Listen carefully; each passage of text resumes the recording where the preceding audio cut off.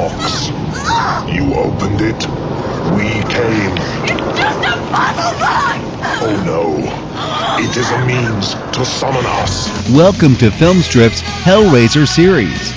Explorers in the further regions of experience. Demons to some, angels to others. Featuring Nick. Come to Daddy. And Jay. This is it. The old homestead. These podcasts will be spoiler-filled as we discuss the plots, characters, and details of the Hellraiser films. Oh, no tears, please. It's a waste of good suffering. Welcome to Filmstrip. I'm Jay. I'm Nick. And this is our review of Hellraiser 3, Hell on Earth, starring Doug Bradley, Terry Farrell, Paula Marshall, Kevin Bernhardt, and Ashley Lawrence. Directed by Anthony Hickox. Released in 1992 at a budget of $7 to $9 million, depending on who you ask. Grossed over $12 million in its box office run. And Nick, we talked about the last ones as they were kind of gothic horror films, such like that, maybe straight, sort of supernatural the last time. This one is a real departure from all of that.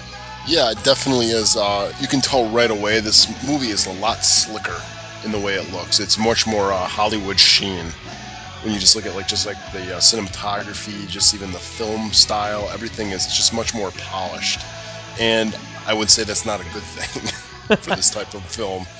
Well, you talk about that, and when we get into the horror franchises and stuff, at some point they do hit that moment where they are studio properties, and this is still independent stuff at this point. But the rights were getting shifted around a lot at this point and stuff. So I mean, there was a lot of money changing hands, but these were making money, and so because they are products, they had to look a certain way. And I agree with you, this one looks different than the last ones, even, but they still try to maintain some of that same aura, I would think.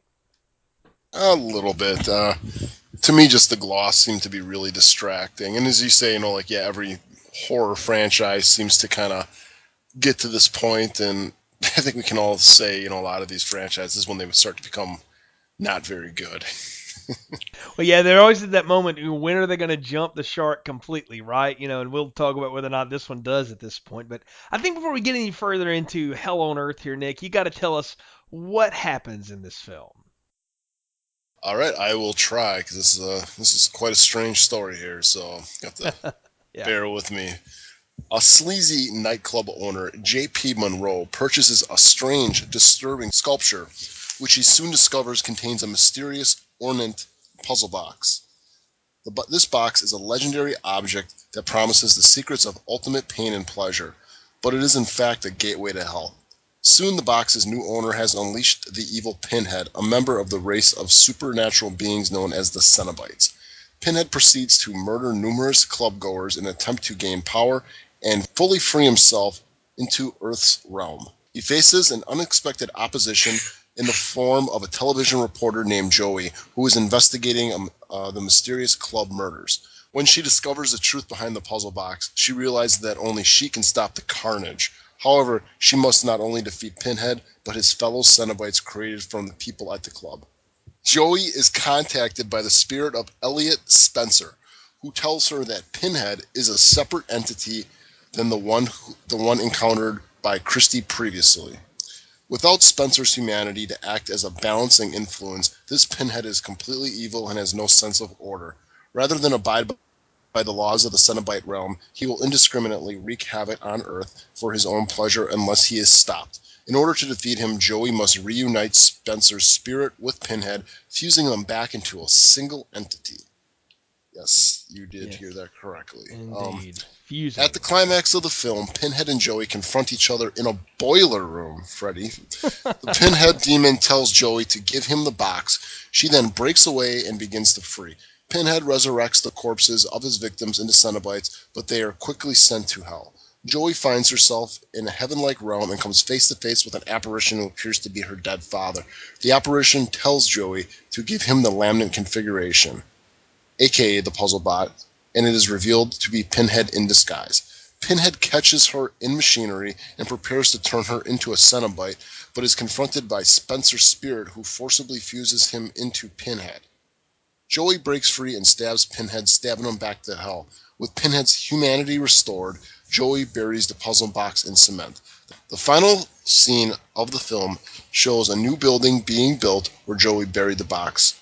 The interior design of the building being the same as the Lament configuration. Da da da. There it is. Well, that's not even half of it, man. Like, there's a lot of weird stuff that goes on in this movie. But first things first, right out of the gate. If the first movie was about Frank and Julia, and the second movie was about Kirsty and this mute girl at the the insane asylum, this is definitely Pinhead's movie. Can we just say that? Like, Joey and Terry and JP and all these other people we meet, they're really incidental. It's all about Pinhead here, right? Yeah, yeah, it is totally Pinhead's movie. I mean, you look at like any horror franchise with kind of like a name villain like Freddy. I mean, it's probably like halfway through part 3, part 4, where he becomes kind of the focal point and main character of the franchise. And same with Jason. I think probably by like part 4, or maybe like part 6 or whatever, he actually becomes kind of the main character, almost kind of like an anti-hero in a way, where it's like the crowd is cheering for them, even though he probably really shouldn't. I mean. Right. Yeah. But yeah, I You mean, start to cheer on the killer to take out the evil people that you don't like, and well, not even that. I think it's just mostly that they kind of spend more time on the villain. That it's like everybody else is so paper thin that you only can help but cheer against them. right. Well, and you've hit on it there too, is you start telling the villain's story, and we've gotten little bits of it here and there, but now this is full on all about the Pinhead, and really it is. Spencer, is this the first time we see this whole idea of that, it was a separate entity and that was his last bit of humanity and it's what kept him from being totally evil, which, wasn't like Pinhead was a nice guy to begin with, but, I guess they're going for that this time. But they do set up these really unlikable people, particularly this Monroe cat. J.P. Monroe, we got to talk about this dude, man. Like, this movie was made in 1992. This guy, is he still stuck in 87? Because if he's anywhere, that's where he is. I thought this was like one of the Dillon brothers. Whether it might be like Matt Dillon and the other was it Kevin Dillon, the guy from Entourage. Yeah, exactly. He's definitely got that look. He looks just like him. He looks Yeah. just like him so much. But yeah, he's like something you'd probably see out of like the movie with Christian Bale, American Psycho. Yeah. Yeah, just like this like yuppie whatever. And my God, the club that he owns, what a weird place. I mean, it is completely like they call it the Boiler Room, Right. right?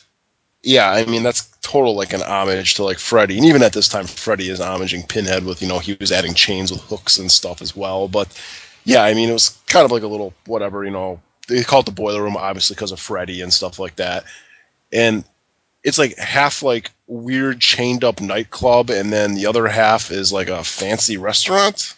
Yeah, no, Did you get that? that's what I didn't get. It's like there's a 5-star in the back, and then, but in the front is this club with, it's a part nightclub. Like, to me, it looked kind of like if we bastardized the set of the Bronze from Buffy and turned it into like a rave club. That's what we would get here with the Boiler Room. Very, very weird, but not nearly as weird as J.P. Monroe's like pad his bachelor's pad that he lives in behind the club, right? Because all club owners just live in their club. They don't want to go home ever. No, of course. I mean, but really, I mean, this is probably where this type of guy would probably even want to live. He wants to, he's a douchebag. Let's just say it right away. Well, I mean, he's picking up girls at the bar. So, and we find out, for nefarious reasons as we get on into this. But when we meet him is the opening bit where he buys a piece of artwork that is the Pillar of Souls from the end of the last movie. So my question is, like, I guess we're just supposed to assume that somehow or another this wound up in the back alley art dealer's warehouse. Like we the last time we saw it, it rose up out of the old bed to kill that moving guy at the asylum, right? Yeah, but I guess, I guess maybe it travels around trying to find, sensing the most, opportune place for it, to wreak its havoc or whatever. So I guess really this guy would be it. I mean, And he doesn't strike me as like kind of an art collector. You know what I'm saying? He seems like he's probably a guy that's probably more into buying like black silk sheets for his room and more motor oil for his hair.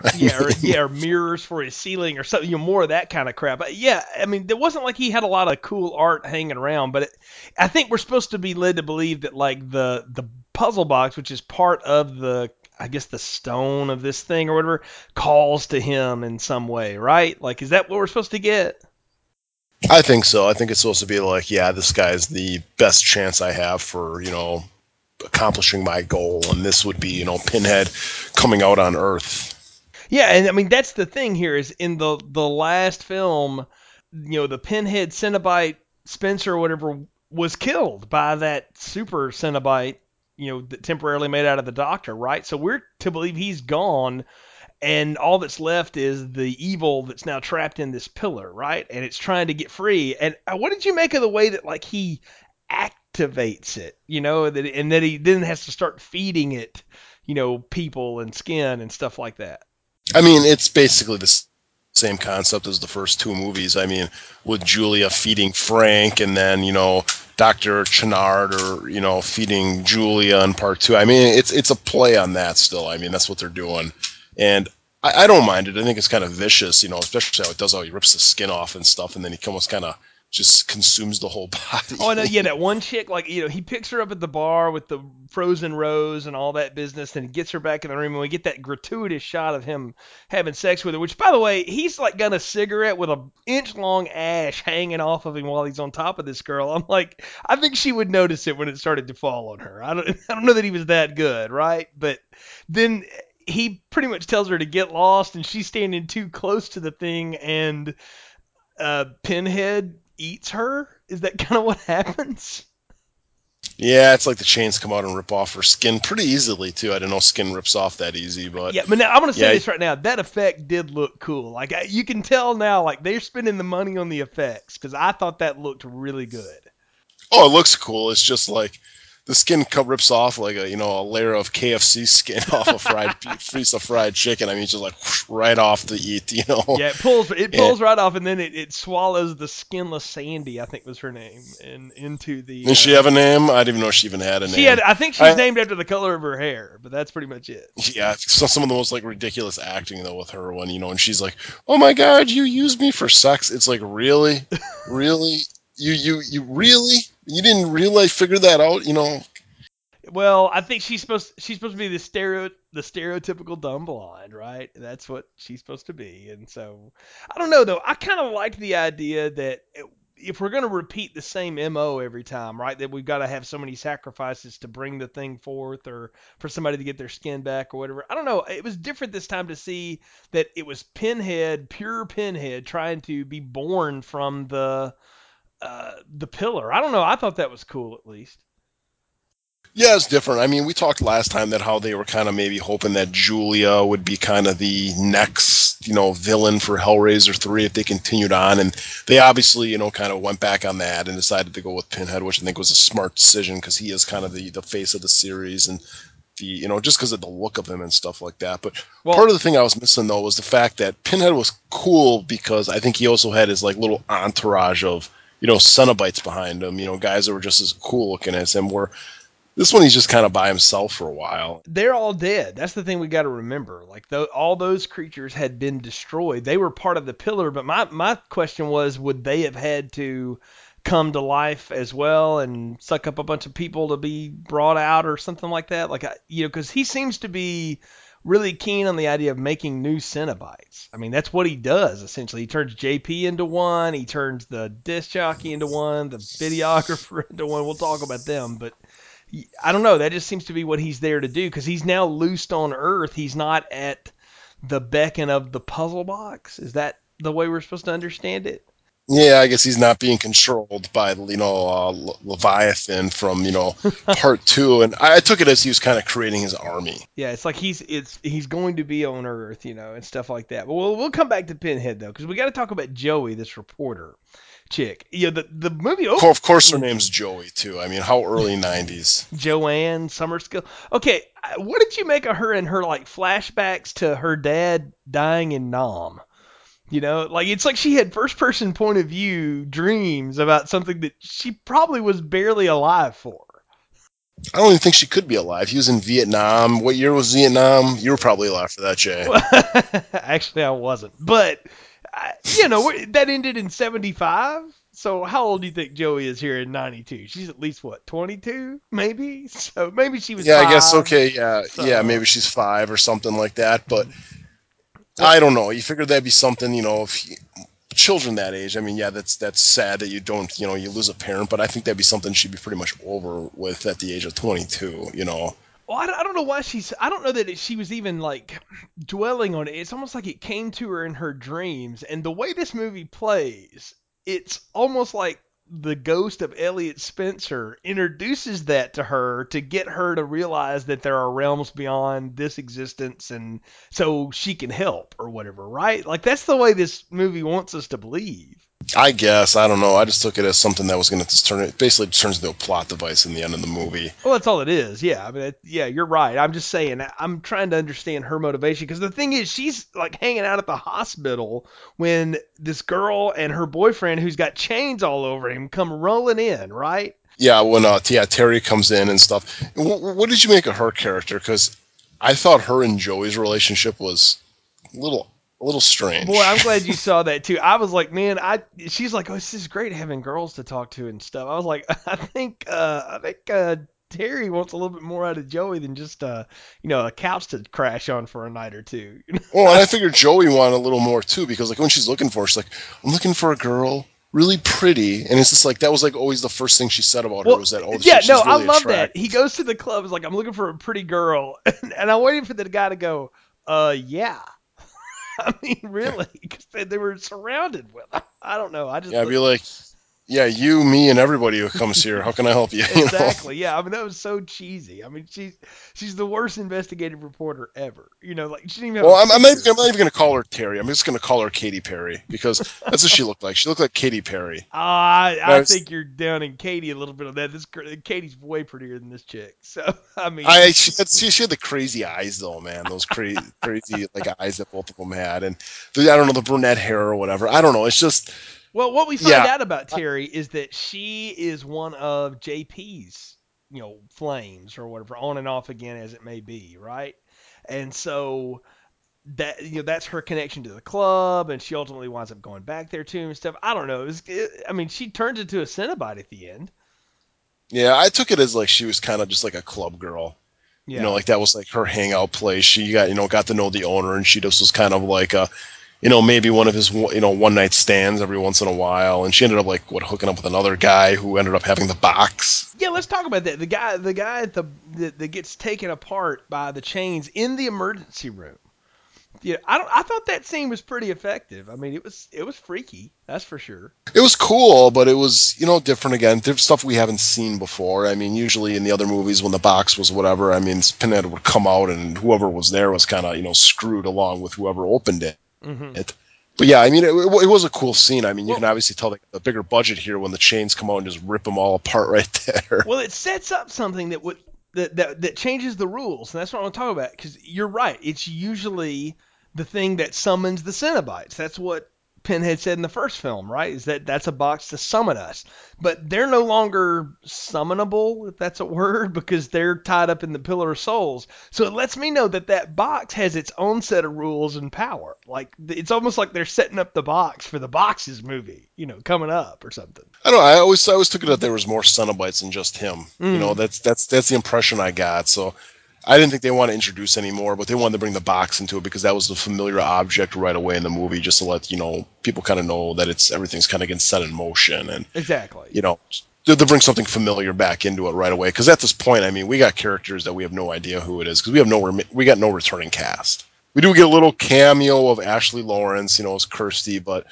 I mean that's nothing more than 2 minutes of just whatever, you know. No, I agree. And we'll talk about that scene because I do want to talk about that scene. But you're right. This is how you introduce a new cast, though. And I think this is the thing that I've always found interesting. And I know he had very little to do with this one, but Clive Barker has said he doesn't understand why people hate sequels. Like he thinks if you've got a big enough idea, it can be applied in a lot of ways. So he's actually one of these guys that's cool that people have taken his stuff and done whatever with it. I'm also sure he enjoys the checks. So that's part of it too. But I don't know. I like the idea that we're not going to follow that family anymore. I was done with Kirsty, weren't you? I was through with her.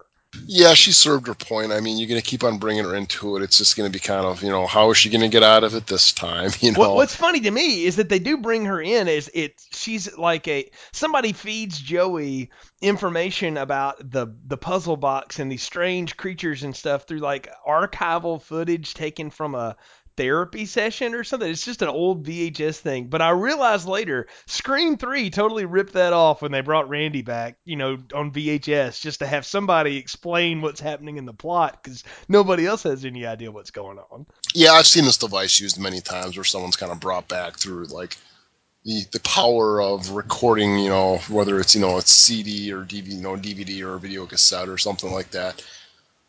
I mean, yeah, it was just kind of like the puzzle box in the beginning, just kind of bringing a little bit of familiarity to the audience, and trying to link everything as best as they can, and making this like kind of a true sequel instead of just like another number. I mean, kind of like the Jason movies. Yeah, I like the idea though that they're continuing the saga, but without having to tie into all the human characters. I mean, you said it at the beginning. They've made this about Pinhead, right? This is going to be about him, so we've got to introduce another cast, which most of which is there for body count, right? But you've got to at least have a character or two to follow.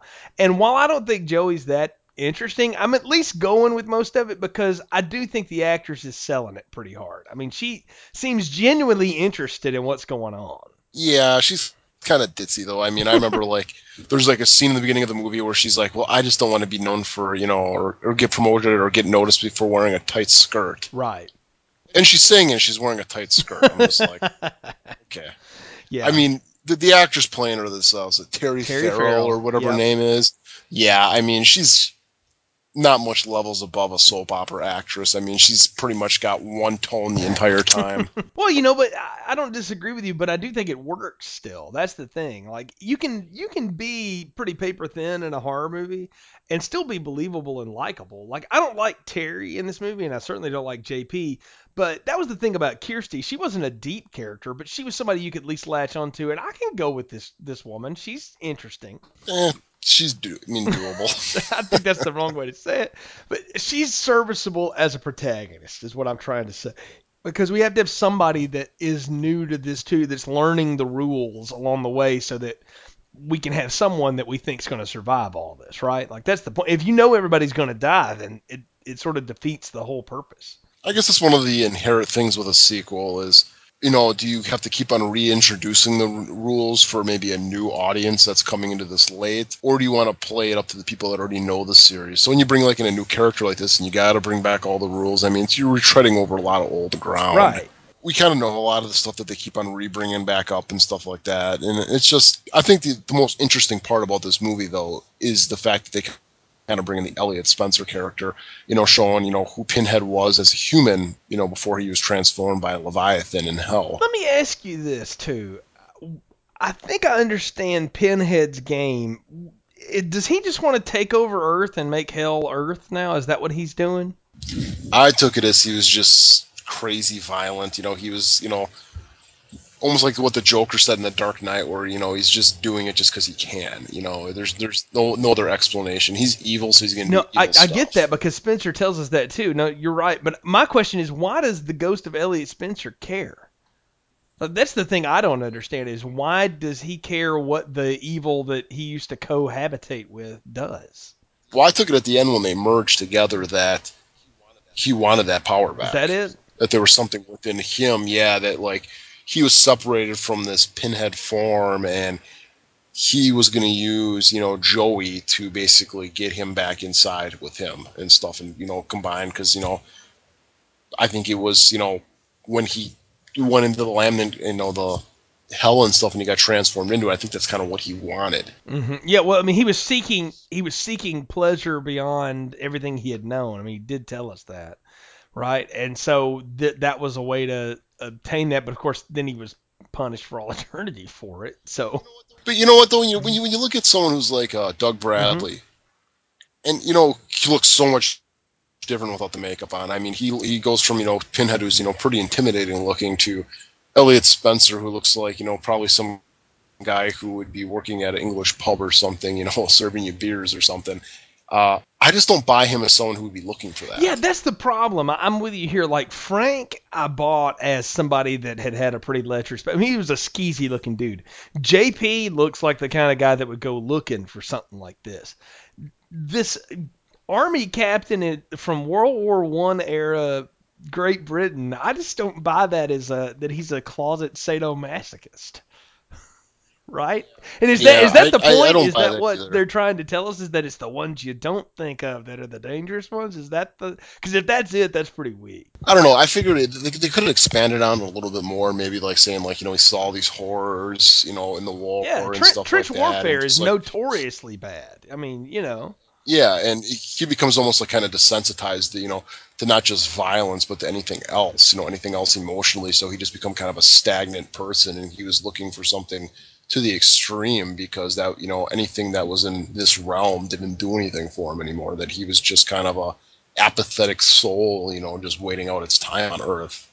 But they don't really go into that. It's just kind of like he just kind of goes into it, just being like, oh yeah, I was looking for immense pleasure and stuff. It's like you don't strike me as that type of guy, man. You strike me as the type of guy that'd probably rather be reading War and Peace and sipping on a glass of cognac. yeah, exactly. But I do like his revelation to Joey and the fact that she just buys it and goes along with it, and that you've got to reunite us together. You've got to get him to take the box. You can't just give it to him. You can't just throw it on him. You got to get him to take it in some way.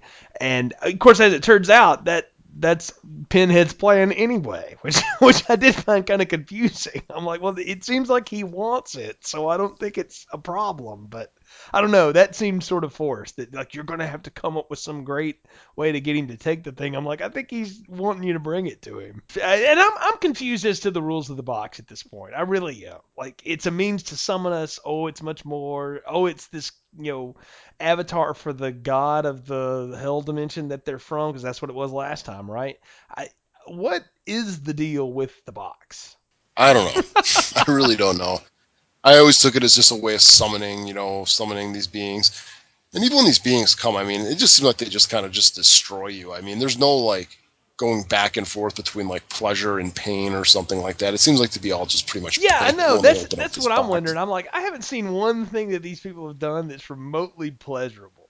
Like not even close. And I don't, maybe they just didn't think about it like that, but it does bring up a point. It's like, well, I guess when you're that far down the road of S&M that there's is only so much. You're only a few steps away from hooks, right? I Tearing your guess, soul man. apart. I mean, you see it all the time. Those people that have like, big ass piercings in their back and they hold themselves up in the air with chains or something. I don't know. I guess whatever floats your boat there. Oh, maybe that's kind of what it is. All right.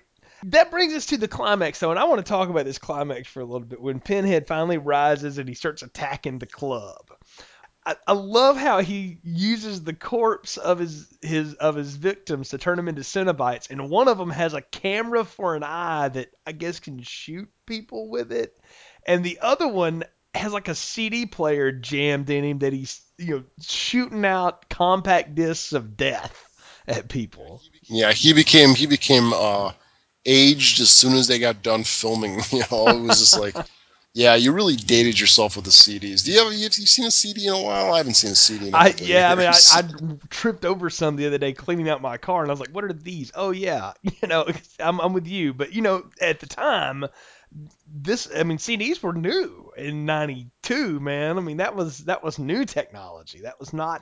Or you're gonna be like, you're gonna pull a wedding singer on me right now, or it's like, look what I bought. I bought a DVD Yeah, player. exactly, for $9,000 or whatever. But I don't know. This is the part of the film where I realized that this is definitely a Pinhead movie, and they're trying to have some fun. And I've been waiting for them to get to this anyway. I've been wanting them to have some fun with this, by George, and they finally are. So I'm not going to begrudge having to Yeah, do it. I'm going to because it really. I mean, let's talk about the Cenobite designs.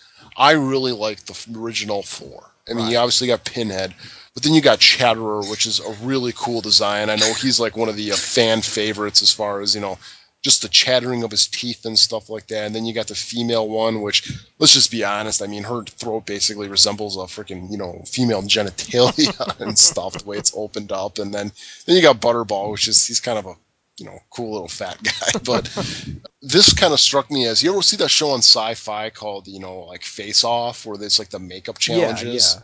This is what it kind of struck me as, is like they just had a bunch of makeup guys and say, just come up with Oh, I something. think you're exactly Take some right. stuff we have laying around and just come up with something cool. I mean, it doesn't have to make sense. Forget what you saw in the first two movies. Take this theme of clubs and technology and put them together. I think that was basically what they told them, and it doesn't work. I mean, they're embarrassing. Well, I mean, you got the guy with the camera, and it's like, what's he gonna do? Take pictures of you? And all of a sudden, it's like, oh well, the camera's gonna be an explosion. This isn't what the Cenobites were about. The Cenobites never had like powers. I mean, they could control chains and stuff, and they were grotesquely deformed, but mostly because of what was done to them. I mean, these guys are just like, they got a guy with that JP has like pistons in his yeah. head. I don't know if that's some type of like sex metaphor, the way they're going back and forth and into his head. And then you got like the CD guy, and then I don't know who else. Well, I mean, you've nailed them. The camera guy, the CD guy. You've got Terry gets turned into the new female Cenobite. I mean, that's how that goes down. And she looks just like the old female Cenobite. So there's nothing. Except for she has no gore on her at all. She's just Yeah, well, pale. she's got her like scalp pulled apart or something like that. Like but Oh, it's very light. No, you're not wrong. I had fun with it. I thought it was cheesy, but because it really leads to the scene that we've got to talk about. Probably, if anybody's seen this before, the thing they remember is when Pinhead walks into the church and basically desecrates it. Right, like it's all this. He takes all the religious iconography, particularly Catholic iconography, and turns it into Cenobite gore. He strikes the crucified pose. He gives himself the stigmata wounds. He makes the priest eat his body and says those lines, "Take, eat, this is my body," which is a sham of the Christ's Supper, the Last Supper, and things like that. So I mean, it's all that kind of stuff. And watching it now, I guess I'm just older and more jaded. I've seen too much stuff. But in 1992, I could see this just freaking people out like left and right. Yeah, but even like, I guess maybe by today's standards, it's not very, you kind of see it every day on a TV or something like that.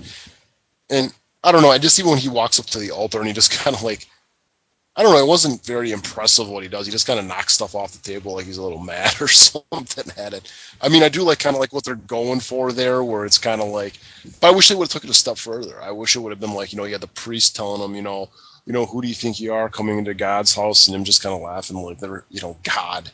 I've seen everything you can see. There is no God. All there is pain and, pain and pleasure. And I am, the whatever of that or something. I mean, I think they could have done a little bit. Can I tell you? I think they probably tried. There's like 5 or 6 versions of the script running around. They probably went for it. This is probably what they could get past. The MPAA in 1992 would have. I mean, I'm surprised they let this go.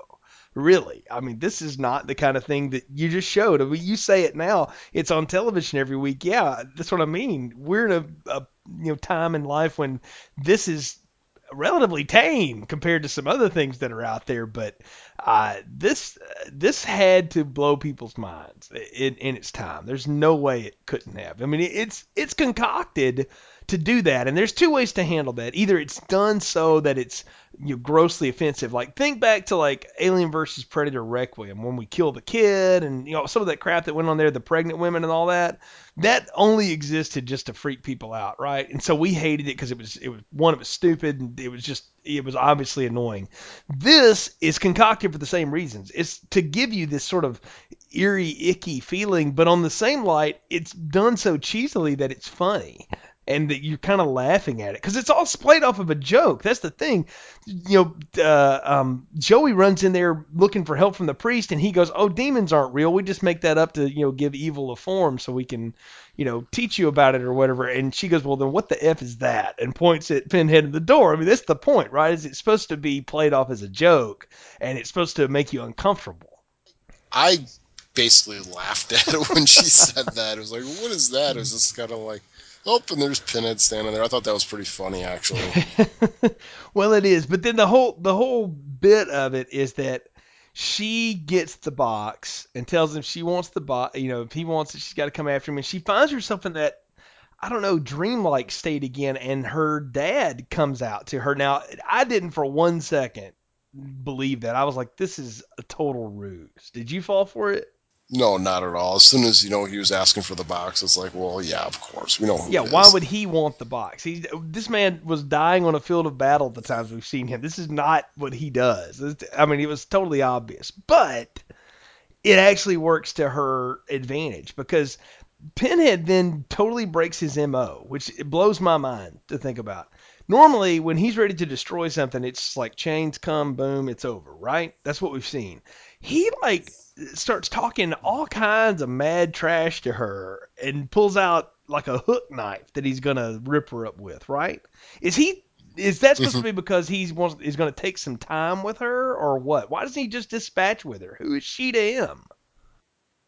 Well, it's the whole James Bond thing. You got to have the guy do the monologue to be able to, waste time so this hero can save themselves. Guess so. It seems awfully forced there at the end because it gives the Spencer ghost time to show up, and then we get that really bad camera effect. That little swirly that you used to could do in your first artifacts class. So where they combine together. Yeah, it's kind of a cheesy scene when they're like, and their faces are going together like that. I mean, I don't know. Yeah, but then they get combined. I mean, Elliot gets his wish, and they kind of become more of a level-headed being, I guess. But he's still gonna kill her. Yeah, no, and I was like that. That was what got me. I was like, so that accomplished absolutely nothing, and I guess that lends more credence to your theory that he wanted back in Pinhead because he missed the pain pleasure relationship he had or whatever with him, and he didn't really give a crap about this woman. I mean, that makes more sense because nothing changed. She was still in trouble. Yeah, it's definitely. I mean, it was all about him trying to get back together with Pinhead. He was just using Joey, and yeah, they get back together, and also now he's gonna go and they're gonna kill Joey, and then nope, she Yeah, stabs well, him. she gets the box. She turns it into the lament configuration, which we've said that a lot. That's when the thing becomes from being a box into like two triangles on top of a box. So it looks like Leviathan from the other realm, and she jams it halfway through him. I did think that was pretty effective. Yeah, I guess so. I Well, I mean, mean, you're gonna send him back to hell at some point. We know you're not gonna kill him because that's already been done. We're not gonna do that again. So if you got to send Freddy back to hell or Pinhead back to hell, rather, this is as good a way as any. I suppose. I mean, it's predictable. I mean, you knew it was Well, gonna yeah, they've been happen. setting it up for 20 minutes. I mean, you do, but you're just waiting to see if she could figure it out. That was the point. And I don't know. I liked the idea though, but I'm gonna tell you, she does something at the end that like I immediately had thoughts of Leprechaun Back to the Hood, which is never a good thing. When you bury the evil in concrete, that doesn't work out well for anyone. And I will give this film credit for one thing. The last shot of the building with its architecture all like the puzzle box, I thought was really cool. I said that's creative. I wouldn't have thought about that, but the fact that she buried it there, that box still has some kind of power. Yeah, I like the ending where it was like it's kind of like you're never going to defeat this. That no matter what, it's still going to be able to find a way to be able to summon these beings again, or be able to find the next appropriate person to summon them. And I thought it was kind of cool when she buries it, and then also the building has all the marks that are on the configuration. And yeah, I mean it kind of sets it up as kind of like oh my god, what's next? Is this building just Yeah. one? I mean that's what I kind of got, where it's like, well, what's going to go on? People are going to go inside this building, and like maybe some doors in here actually just lead to hell. That there's no puzzle box now, that you're actually inside the puzzle box. I mean, it seemed like they could have went a lot of different ways with that type of setup, but I guess we'll discuss that with part 4, where they go with that, if they even touch that. Indeed, indeed. Well, we're at the part of the podcast where it's time to give our final thoughts, recommendations, and popcorn ratings. So, what are yours, Nick, for Hellraiser 3: Hell on Earth? As a movie itself, just as like a standalone movie, I mean, it's not very good. I mean, it's okay. I mean, I got to judge it like this because we got a lot of movies coming up, and there's only one more theatrical release, if you can even call that, in this series, and I have a feeling there's got to be a reason for that. So I don't want to be going, small popcorn, small carb popcorn the whole time. I got to kind of level this out a little bit here, so there's a little bit of wiggling room, with the next movies. I'm going to go medium popcorn. Really nothing special about it. I mean, it's there. It's adequate. I mean, there's nothing terrible about this movie, but then there's nothing really good about this movie either. I mean, it's kind of just there. It's almost kind of like just like Pinhead in this movie. It's just there. He's there. I mean, it does its thing. I mean, it doesn't do anything as cool as what it did in the first two, but I don't think this isn't as bad as where we're gonna go in the future. So I'm just gonna give it a medium popcorn. Well, I don't know what the future holds. I've never seen anything past this, but I want to say this. I have a weird relationship with this film. I've teased this story. I'm going to tell it now. Back several years ago, I was working doing some audio editing for another podcast, and it was a edit job that was a film that was coming out the same weekend, so it was a quick turnaround. And I got the audio files at about, I don't know, 11 o'clock at night. And I'm going to stay up all night working on this thing. And I flip on HBO in the background, and I just turn the sound off just so I have a picture somewhere, because I'm sitting in my living room, my computer, working on this stuff, and just so I can have some pictures to look up at every now and then. And Hellraiser 3 is coming on. And I'm like, yeah, you know what? I've never seen it. I'll go ahead and watch this. So I had that on, and I'm sitting there, and I'm working on this podcast, right?